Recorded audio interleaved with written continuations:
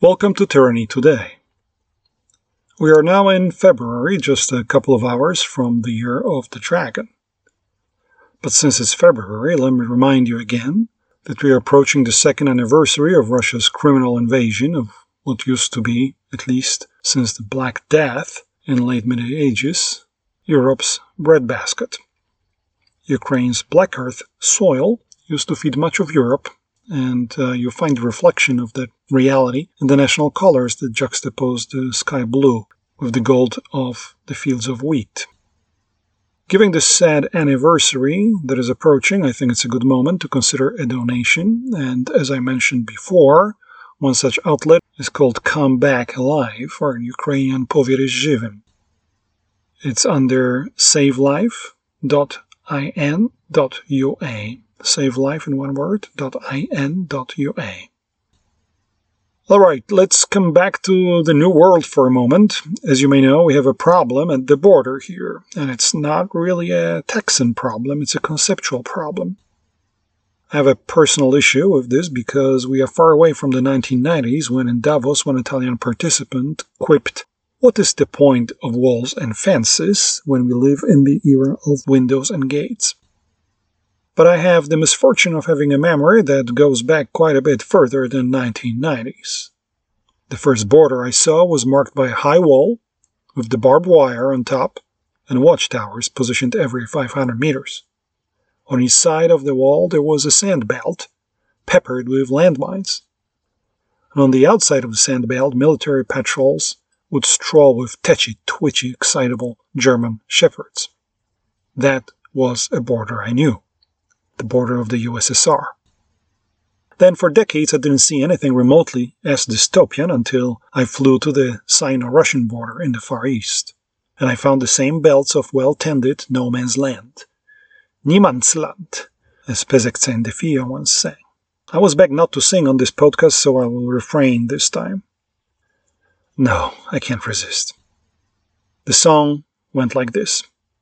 Brückenkopf in niemands Land. Und ich dachte an meine Hand. Alle Tiere sind verbrannt. Brückenkopf in niemands Land. The great Rolf Wachowski from Frankfurt and his Petroyuan the Fear, ladies and gentlemen. No, I do not think he'll perform at the Super Bowl this year, but who knows, maybe next year. Now, I was not in a singing mood the other day after sharing a dinner and a drink with a Trumpist. Yes, my dear listeners, only a couple of weeks since I suffered through a perfectly naive evening with some irredeemably progressive leftists, I ventured onto the other side of the social media divide, and what I discovered was a very, very dark place. You know that your interlocutor has now spent a long time under the influence of digital opiates when the conversation starts about George Soros's allegedly murky schemes. The right wing is absurdly obsessed with Soros for only one reason. It is that their media have been hopelessly infiltrated by pro-Russian propaganda. If Soros and his Open Society Foundation ever presented any threat to anyone, it was mostly the Eastern European and Central Asian autocrats, not Americans. People like Putin and Orban loathed this germinating mindbug that Soros's pro-democracy initiatives represented. So they painted Soros as some kind of Wizard of Oz, responsible for all the woke woes, allegedly also in our part of the world.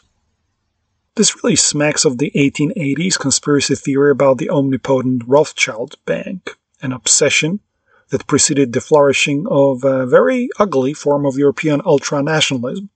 Ugly because only obliquely anti-Semitic. You know, those globalists, right? They're doing it to us. The second theme that my interlocutor came up with was also blatantly pro-Moscow. It goes like this. We have nothing to do with Ukraine. Let's just have Slavs slug it out among themselves. It's not our fight. Now, we know where Trump and his supporters in Congress got it from. Disengagement, isolationism, indifference for human suffering.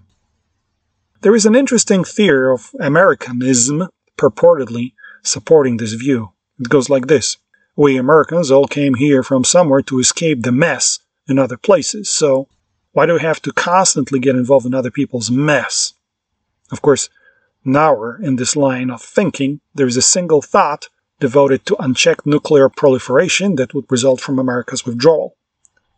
There is not a single thought spared for the role of the US dollar and the flows of capital with access to global markets. Not through anal accumulation a la chinoise, but with the freedom to generate returns on capital. No, that will not cross the mind of those supposedly libertarian partisans of global disengagement. Nor is there much thought spared for the fact that by relinquishing the partial control of the flows, we give away not only geographies, but also norm-building initiative, and these are norms that are very different from ours. It could mean that he and I would not be able to have this kind of free conversation in a public place anymore. Because guess what? Unlike my interlocutor, I actually still remember a world that functioned like that. Another Russian-derived soundbite from my dinner company was, quote-unquote, the diktat of the American military-industrial complex that drives us all into those wars that Democrats want so badly. Well, mind you, he's not concerned about the Chinese military-industrial complex or Russian military-industrial complex. It's the US military that is at fault here, and it's complex. Not very patriotic, but here we go.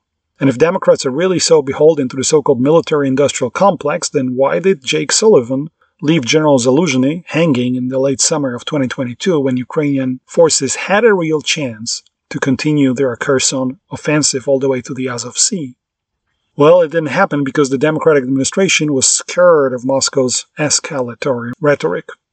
They chickened out, allowing Russians to organize a mobilization and build Surovikin line, a kind of Maginot line that Ukrainians have since found impossible to break through. Then my interlocutor accused Democrats of loving Iran so much, which is an interesting buzzword because this one clearly is based on electoral calculus. And a simple answer to this is, why do you Trumpists love Russia so much? But I didn't go there because it is more interesting to be in a listening mode and learn more. If I wasn't in a listening mode, then I could enumerate multiple contradictions that never cease to resurface in that isolationist echo chamber. That their orange idol was actually lionized by the extreme leftist wing for abandoning the multilateral trade agreements with East Asia, that is the CPTPP, Comprehensive and Progressive Agreement for Trans-Pacific Partnership, and with Europe, the TITP, Transatlantic Trade and Investment Partnership. So why do you complain about the left? I could also point out that their support for state action on the country's border goes against the Supreme Court's ruling that restated that the federal border is the remit of federal authorities. In other words, the actions of certain states are anti-constitutional, and so much for the alleged respect for the Constitution. I could also highlight their very predictable warm Trumpian attacks on NAFTA, which of course was Clinton's and Democrats' fault, but which are completely spurious because without the cross-border connectivity with Mexican labor, we would have gotten a lot more Mexican immigrants into this country and would have lost a lot more of jobs to China. And then I could raise the point that abandoning Inflation Reduction Act, among the Trumpian hatred of anything that smacks of new energy technology, will strengthen further Chinese dominance of this space, undermining the jobs already created by all the gigafactory investments. Guess where? In the red states. That's the sad thing about minds hijacked by conspiracy theories that populate social media. Once you're there, everything fits your confirmation bias, one of the most pervasive cognitive distortions that our minds fall prey to. Everything is simple, warmly familiar, and everything has a quick solution. If only I could push the lever. I will solve the war in Ukraine in one day. Really? And of course, on day one, Mexico will pay for the wall, right? Having read the report by the Marathon Initiative regarding the deprioritization of America's global involvement, I do realize that the broader MAGA camp has now been infiltrated by much healthier, strategically minded experts, including such luminaries as Elbridge Colby, Wes Mitchell, or Jakub Grigel. However, the question remains whether the orange-painted prospective GOP nominee will really have any time for the traditional Republican strategic establishment. I therefore find it alarming that all of Vladimir Putin's talking points are so readily parroted by people who claim to be American patriots, but whose primary adopted identity is to spit on the other side of the domestic political divide. This is very much in the interest of our enemies in Moscow or Beijing. But I don't think Ted Nugent gets it, and nor do I aspire to share a dinner with the former leader of Amboy Jukes. Baby, please don't go. Baby, please don't go.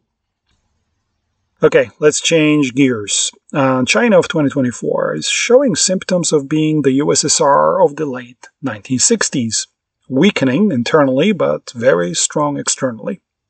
Just like the USSR of yesteryear, today's PRC has rendered dozens of countries dependent on its largesse and disciplined them to toe the anti-American line, including in the key regions for the security of the United States, such as the Pacific and Latin America. On the other hand, the stresses within the Chinese economy have become increasingly dramatic.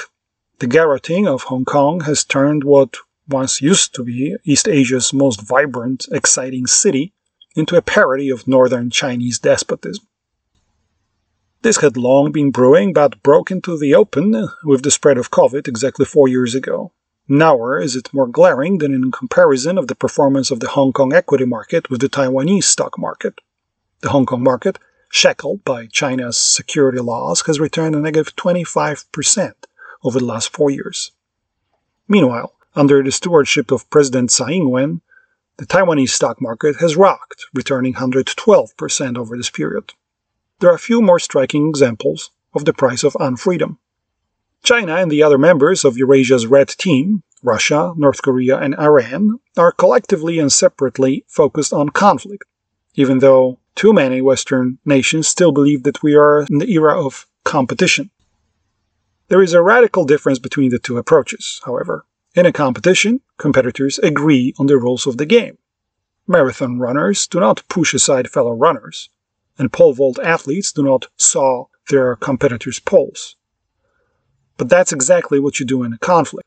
For all the Christian chivalry that prevailed in the Middle Ages and the return of collective guilt over the plight of belligerents and civilians, which marked the development of the rules of conflict since the second half of the 19th century, the fact is that aggressive states that thrive on conflict do not abide by any rules. Who, in this day and age, declares war? It's not a war, but a special operation, an act of self-defense, or a reunification with a renegade province. In such a conflict, all tricks are kosher, anything goes, and if there is an overarching goal, then the ends will justify the means. The pecking order in the Red Team means that this overarching goal is defined first and foremost by the Chinese Communist Party. This goal is to displace the United States from the Western Pacific. Chinese strategists realize that their strength cannot quite match American resolve, especially when it's supported by Japanese forces and Filipino bases. And so the strategy consists in drawing the United States into peripheral, from China's perspective, conflicts, away from the Western Pacific theater. This is how the theory of three wars has been proposed by some Chinese jingoists. It identified three geopolitical fractures that do not directly involve Chinese forces, but potentially draw American forces and several kinetic flare-ups. The first region where China does not have direct interest is Eastern Europe. China's imperial tradition does not consider small nations as having separate agency, and Eastern Europe, from Finland in the north to Greece in the south, is full of small states. Beijing suffered a strategic defeat in this region with the collapse of China's plans of the so-called 17+1 initiative, where, similarly to Africa, China collected a number of partners on an allegedly multi-bilateral basis. Allegedly because, as the name of the initiative indicates, this was a radial arrangement, bringing together a number of entities vying for the attention of the empire, which in turn accorded various privileges to its vassals on a bilateral basis. This failed in Eastern Europe because too many of these nations, starting with the Baltic countries, still have a fresh memory of vassaldom. And so the degree of relative success of the Chinese initiative differed depending whether it was directed at states that emerged from the collapse of the Ottoman Empire, or of the Austrian-Hungarian Empire, or of the Soviet Empire, with the smallest pickings in the latter basket. While never admitting the failure of its policy and certainly surprised to discover that small nations do, in fact, have their own agency and their own strategy, Beijing eventually defaulted to Moscow's reading of the region and Russia's concept of indivisible security that China really incorporated into its own security dogma. There is this misconception I often find among Western analysts, some of whom believe that Russian neo-imperial disease was magically caught when Putin took power between 1998 and 2000, or even later when he pivoted from his allegedly pro-democratic course to become a hardline autocrat. Whatever the internal shifts and shades in his power grab over a quarter of a century-long rule, Russia's position vis-à-vis its self-defined near border was never radically reformulated, not even during the relatively peaceful 1990s. In fact, as the First Chechen War and the tragedy of Yugoslavia played out during that decade, Russians remained strongly invested emotionally in the outcome on the periphery of their historical zones of influence. It's a zone of influence thinking that never truly disappeared. As early as 1993, Andrei Kozyrev, an allegedly liberal member of the Russian elite, stated that Russia must preserve its interest in the former Soviet Empire. And by the time Yevgeny Primakov became the foreign minister, the country was fully on a path to undermine the sovereignty of its formerly Soviet neighbors. This is when the dogma of NATO encroachment was adopted, with oft-repeated myths regarding some discussions that Hans-Dietrich Genscher, the long-serving foreign minister of West Germany, allegedly held with Gorbachev's team regarding the price of Germany's reunification and the supposedly verbal, though never documented, promise by the collective West never to allow third countries to join NATO. So where is China in all this? It's in the no-limits partnership, which Xi Jinping and Vladimir Putin celebrated several days before Russia's invasion of Ukraine. Beijing simply signed up to Putin's version of anti-Americanism, best formulated in December of 2021 by his foreign minister Lavrov, who reiterated Moscow's pretensions to roll back third countries' NATO membership, countries such as Estonia, Poland, Latvia, Romania, or Lithuania, thus pushing against NATO in Europe in the interest of Russia. That became one of the dogmas of Chinese three-war scheme. You will hardly detect it on surface because Chinese statements to this effect are much more oblique than the more straightforward statements by Russia. For example, last week, following the first meeting between the new Chinese Minister of Defense, Dong Jun, and his Russian counterpart, Sergei Shoigu, the official statements from the encounter read very differently. The Chinese readout is deeply apocryphal, making statements about elevating the partnership between the two countries to a higher level. Now, this does not mean anything because sky is the limit, and as we know, the emperor has the mandate of heaven. There are therefore many more levels to elevate the relationship. But the Russian readout was much more concrete and underlined Chinese support for Russia and Russia's support for China over Taiwan. It also spelled out what Russians want to hear most, that China will not be swayed in its pro-Russian no-limits partnership by European or American pressure or sanctions. So we learn a lot more by learning Russian than by deciphering Chinese, and luckily so. I strongly recommend that you learn both, however. Many Western analysts pinpoint the asymmetry in the relationship between the economically weakened Russia and the Chinese juggernaut. In this relationship, Russia needs China more than China needs Russia, and therefore the Chinese will one day exploit Moscow. Well, maybe one day, but not now. If Beijing keeps an eye on the ultimate prize that is pushing the United States beyond the first island chain in the Western Pacific, then the relationship with Moscow is of critical importance, and not only because Beijing does not have to worry about its continental northern border. The undeniable asymmetry between the two partners does not mean that the relationship is not beneficial to both sides. Russia may derive more value from it in the short term, but it's China that calls the shots, and both partners need each other. Russia to conduct its multi-pronged aggression against Europe, and China supporting Russia to weaken its Western adversaries and gain control over the Pacific, arguably the economic heartbeat of the world. So this is why China and Russia have returned to a relationship that existed between them since the Treaty of Nerchinsk in 1689, all the way until the unequal treaties some 200 years later, when it was Qing China that remained the dominant partner in relations with Tsarist Russia. It was also during this era that Russia barged into the Western European scene, first by beating Sweden and then gaining the seat around the table following the Napoleonic Wars, a role that Moscow is now dreaming of regaining. So, this is the first of the three wars that benefit Beijing in its quest for Pacific dominance. What is the second war? Well, of course, is the war in the Middle East. There are two aspects of the conflict that China would like to leverage. One is to draw America into a protracted conflict, although not necessarily into a full-blown war with Iran, which would put huge pressure on fossil fuel prices, derailing China's weak economy.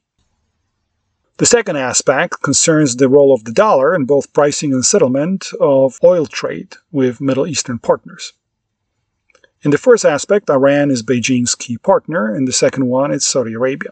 Hence, China's efforts in early 2023 to bring the two countries closer. For China, Iran plays a role that is similar to what Russia does in Europe, that is, as a key destabilizer. There are some differences between Russia and Europe and Iran and the Middle East. The most important is that Iran is already a status quo power in the region, not an aspiring member of the regional concert of powers. Iran achieved this position thanks to the evil genius of Qasem Soleimani, who craftily decided to concentrate Iran's offensive capabilities in the hands of outlying proxies, first in Lebanon, later in Iraq, then in Yemen, and finally in Syria. This forward defense is called, in Farsi, Jang Khair e Klasik. All of these lands at some point in history, in fact, belonged to Persia, including Yemen, which is not geographically contiguous, but which, during the Sasanian Empire early in the first millennium, was controlled by Persia. But paradoxically, a status quo power maintains the status quo by brinkmanship, by keeping its enemies, starting with Israel and Saudi Arabia, off balance. A third power that counts in the region, that is Turkey, has a fraught history with Iran, and the two eye each other in a kind of a love and hate relationship that never really led to a partnership of the sort that Russia has repeatedly built with Germany in the course of European history. Iran is therefore this master puppeteer, acting from inside a deep fog of deniability, using the proxies as a shield but also prodding them when necessary to raise the temperature. Hezbollah is the jewel in the crown, checkmating Israel from the north. The Houthis are a nuisance, and a multitude of Shiite and Shiite-friendly groupings across the Mashrek play a role of irritants. Their capacity is sufficient to awaken the United States into action. But what action? There is no easy way to retaliate against Iran. Pinprick bombing is complicated because Iran had decades to prepare for it, and its nuclear program is deeply hitting underground. It will become even more complicated when Iran, in exchange for its cheap but deadly Shahed drones, will receive Su-35 jet fighters from Russia, which will radically change the balance of air power in the region. So how about an invasion of Iran? Well, just look at the map. Any expeditionary force would have to gain a beachhead first before facing a trek across the Zagros Mountains, not a simple ride as across the desert in Iraq. I've been to Zagros Mountains. This is a formidable terrain, not a place that Americans in particular, fresh from their experience in Afghanistan, should infiltrate themselves with confidence. Not to mention that the public opinion in the US would be deeply, deeply divided over any prospect of American lives lost in Persia. One way to induce America to act on Iran is by linking Tehran to Al-Qassam Brigade's attack on Israel last October. But Iran was actually completely wrong-footed by Hamas.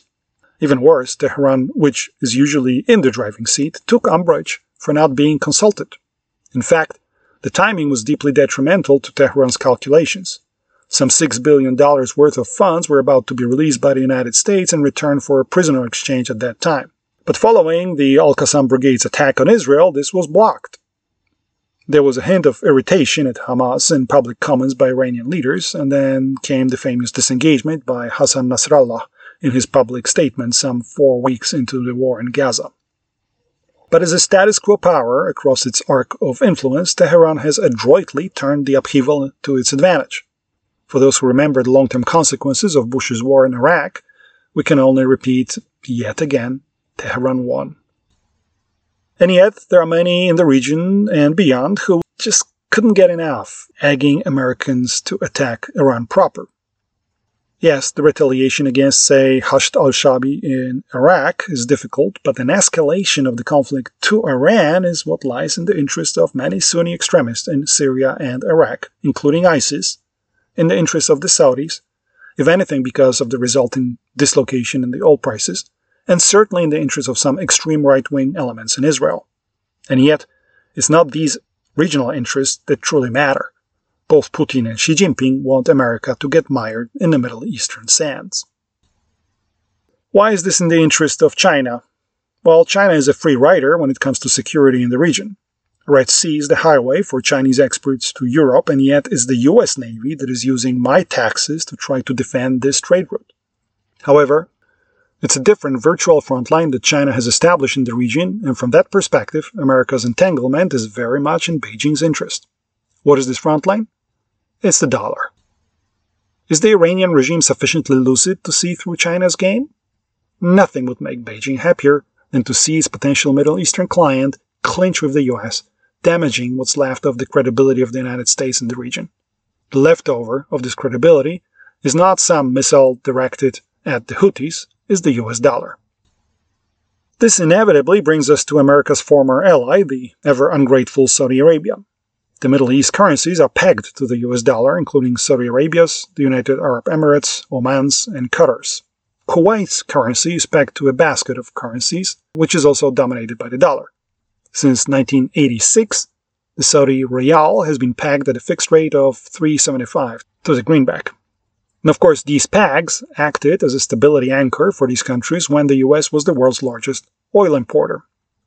China knows that this system is a leftover from the time when America was the biggest customer, but maintaining these currency pegs requires steady flow of US dollars. Now, if America hardly buys any of this oil, then the dollars have to come from those importers who just can't print the greenback. And today, it is China that is Saudi Arabia's largest trading partner, with a bilateral trade worth over $80 billion. Chinese exports to Saudi Arabia reached $38 billion, while China's imports from the kingdom totaled some $48 billion. But China wants more. Russia, Iran, Venezuela, and Indonesia are already settling some of their oil trades with China in renminbi. Russia's fourth largest oil producer, Gazprom-Neft, has been settling all of its crude oil sales with China in renminbi since 2015, almost 10 years. And Russia adopted China's CIPS, which is Cross-Border Interbank Payment System, a clearing and settlement system for trading oil, thus bypassing SWIFT. Just to compare, this Chinese CIPS processes about $14 trillion of transactions a year, which is roughly 1/10 of SWIFT's. Note that none of these countries that use renminbi for oil business are members of the GCC, Gulf Cooperation Council. Beijing has been at pains trying to de-dollarize the bilateral trade with the GCC countries, but given that the Saudis have always enjoyed a current account surplus with China, it wasn't very obvious what they could do with all those accumulated renminbi. So what exactly would it mean that renminbi dethrones the dollar in the Middle Eastern petro trade? Well, first, it could mean pricing of oil in the Chinese currency. For this, the appetite among OPEC producers is almost nil. Why is that? Because of China's anal approach to commodity volatility. Middle Eastern national oil companies closely watch how Beijing tries to manipulate local commodity prices such as iron ore, cotton, coal, grains, or more recently critical minerals. And it does it every time prices rise above a pain threshold. Why would Middle East nations cede their pricing power to China? In fact, China's attempts at manipulating the oil price are a sorry story of impotence. China originally launched its crude oil futures contract to a great fanfare on the Shanghai International Energy Exchange back in March of 2018. This technically enabled any oil producers in the world to sell their oil in the Chinese currency, thus giving birth to the craved Petroyuan. But most oil producers didn't want to accumulate a large yuan reserve. That's why the exchange explicitly linked the crude futures contract with the ability to convert yuan into physical gold. But not the gold sitting in the reserves held at the Chinese central bank. No, only through gold traded at the exchanges in Shanghai and Hong Kong. So all this is bogus because China does not have enough gold to back all of its currency. The country's economy is already in deflation, despite a massive expansion of monetary base from $7 trillion before COVID to about $11 trillion now. So now imagine what would happen if it pegged this currency to gold. Good luck with that.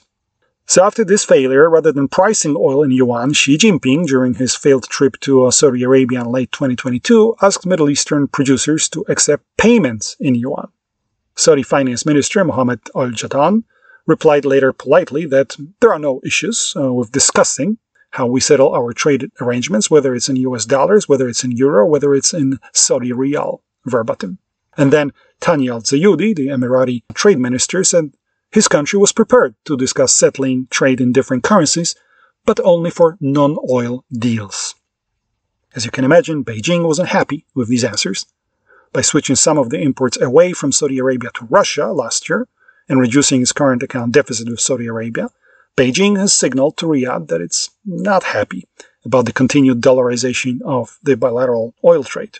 So last year, around the time of Xi Jinping's visit to Moscow, the Saudi government caved in, announcing that it will start invoicing some oil exports to China in renminbi. Now, this is still far from making Petroyuan a reality. The only new petrocurrency to emerge of late has been the dirham of the United Arab Emirates. Since Russia's invasion of Ukraine, India has been using it to settle some oil transactions with Russia, bypassing the US sanctions. But for the past 25 years, the dirham has been pegged to the US dollar. So we're back to square one. The reason why the dollar-pegged dirham has been used more in the Russia-India trade is because Russia almost choked on Indian rupees.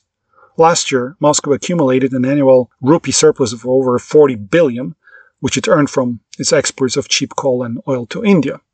But then Moscow found that such rupee accumulation was, in official parlance, not desirable. Since India didn't have to earn any hard currency to purchase energy flows from Russia, it gave a boost to the Indian economy and flooded Russia with an unusable currency asset. Just have a look at India's stock market. It's been stratospheric.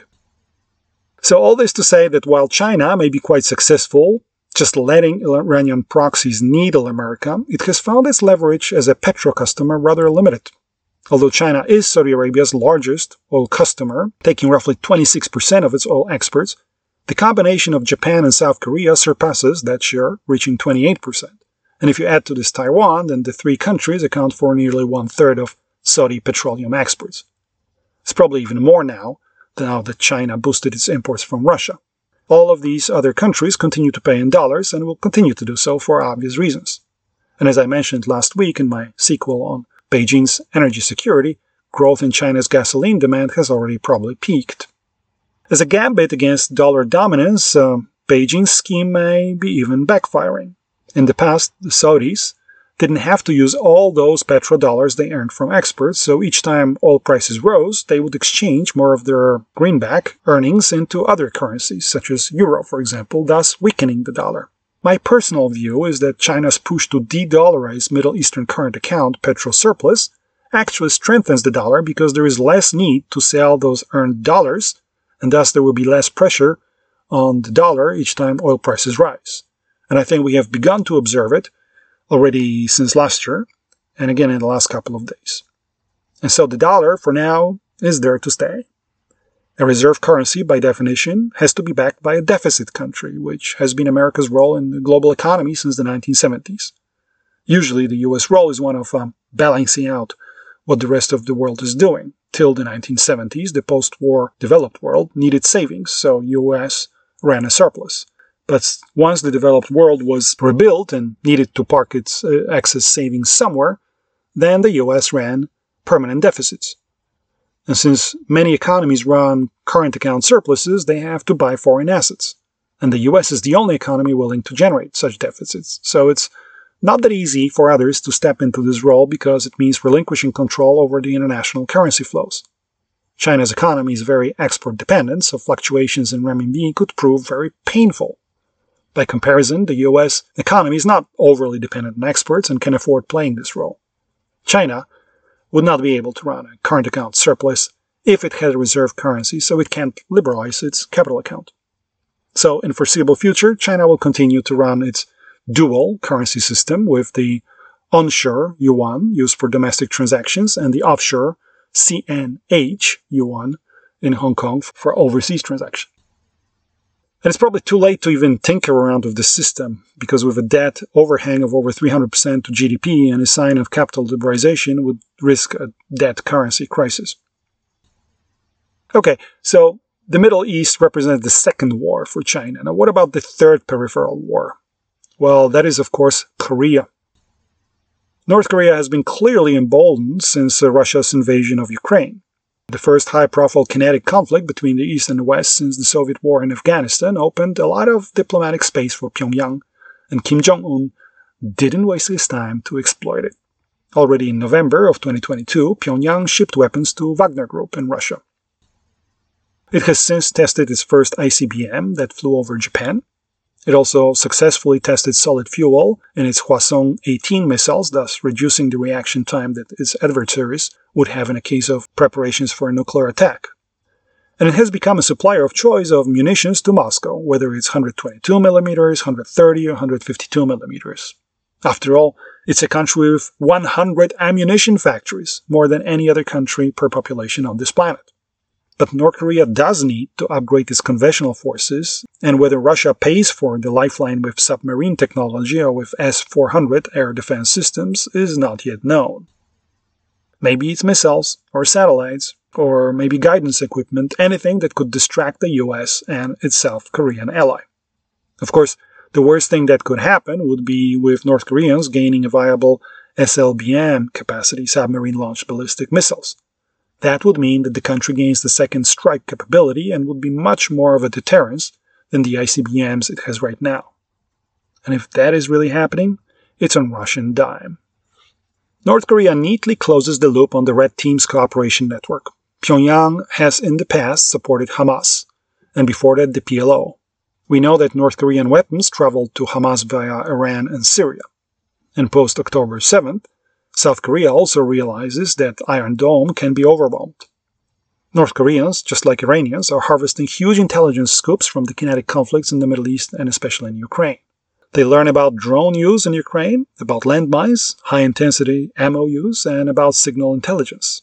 If North Korea and Iran can resort to using Russian satellites, then the precision of their guided missiles will improve exponentially. Even a Stalinist regime must rely on at least two engines for action. One is capacity, and the other one is the will to act. As just mentioned, there is no shortage of capacity in Pyongyang. But what about the will? North Korea's increasingly aggressive posture vis-à-vis Seoul has a lot to do with the normalized relations between South Korea and Japan, probably America's biggest diplomatic success in 2023. And you may ask, well, what does it all have to do with China? Well, North Korea is China's only treaty ally. In Article 2 of their security treaty, the two communist regimes commit to jointly prevent an attack on the other state. This, of course, puts South Korea on high alert in case of a Taiwan contingency. But isn't this also working the other way around? If the Chinese three-war theory has any validity, then it works not by the virtue of People's Liberation Army's direct involvement, but rather via a proxy that drains America's resources. Remember the 36 stratagems I mentioned last week? Well, stratagem number 9 says, watch the fire burn from across the river. Or as we say in German, wenn zwei streiten, dann lacht der Dritte. Is North Korea's newfound intimacy with their Russian brethren a problem for Beijing? In an asymmetric alliance, it could mean entrapment for the stronger partner. Except that, says who that Beijing would ever honor Article 2 of its security treaty with Pyongyang? After all, North Koreans are not devoid of agency either. Just think how masterfully the dictator's granddaddy, Kim Il-sung, played Moscow against Mao Zedong, and then back again. But just as the balance of power between China and Russia remains on the side of China, for as long as Russia is mired in the Ukrainian mudlands, the balance of power between North Korea and China is much less obvious than what can be gleaned from just glancing at the map. China badly needs North Korea, if anything, to keep American troops away from its border and also to employ it as a loose cannon, always ready to destabilize South Korea and Japan. Yes, North Korea needs Beijing as well, if anything, for inbound investment, but Pyongyang has long diversified away from this source of funding. Most of its revenue comes from computer hacking, especially stealing crypto funds, where North Korea raked in several $billion since 2019. Weapon sales on the black market is another good source of revenue, with some Middle Eastern groups as beneficiaries, as mentioned before. North Korean missile technology is also proliferating across Asia. Pyongyang also earns funds from drug smuggling and also from exporting of slave labor, or let's call it indentured workers, some 2.6 million of which slave themselves away in the vast expanses of China and Russia, especially now that Russia needs male labor so much. Ah, and I would have forgotten, sculptures. You may be like, what? Yes, monumental sculptures. North Korea earns millions of dollars by selling sculptures. Just Google it. There are several massive socio-realist behemoths that North Korean, let's call them artists, built for strongmen around Africa. They're apparently made at Mansudae Art Studio. I remember a shock once upon my return to Dakar in Senegal after a 3-year absence. When on approach to the airport, I enjoyed the familiar landscape over a sunset until I was hit with this eyesore, a massive towering blot. I later learned that it was African Renaissance monument, almost perfectly lifted from some Hitlerian or Stalinist model. Do you know the emblem of Soviet-era Mosfilm state-owned movie production studio? Well, it's a bit like that, although supposedly African. I've seen some other North Korean statues around Africa, in the Democratic Republic of Congo, in Namibia, in Mozambique, and in Botswana, but none was as monumental as that one in Senegal. And that's probably as much as I know about North Korean art. So, this is it, China's three-war theory. It was presented last year by a Chinese nationalist commentator named Long Kaifeng. He concluded his remarks with the following statement. We know very well that abolishing the island chain in the Pacific, the abolishing of NATO in Europe, and the abolishing of dollar hegemony in the Middle East are one and the same. As to how prioritize them, it depends on the situation on the battlefield. If NATO's is dismantled, wouldn't be easy to neutralize the island chain strategy. And if dollar's reign ends, how long can the US hold on? So, these are the thoughts of Long Kaifeng. It sounds a bit like a little ping, Xiao Feng Hong, a troll. Why so? Because it's no different from the thinking process of a Trumpist, such as the one I quoted at the beginning of this podcast.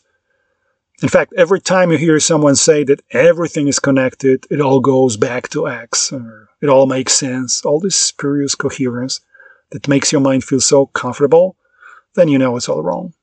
Nothing ever dovetails so perfectly, and we should do our best to widen the gaps of interest among the four allies of the Red Team and to undermine the social peace in each of those regimes. In Iran, an opportunity may present itself soon with the imminent physical demise of Ayatollah Khamenei and the inevitable succession struggle at the top. The slow destruction of Chinese financial market, which lost $6 trillion in just 4 years, is an example how our liberal commitment to flows plays to our advantage in this case.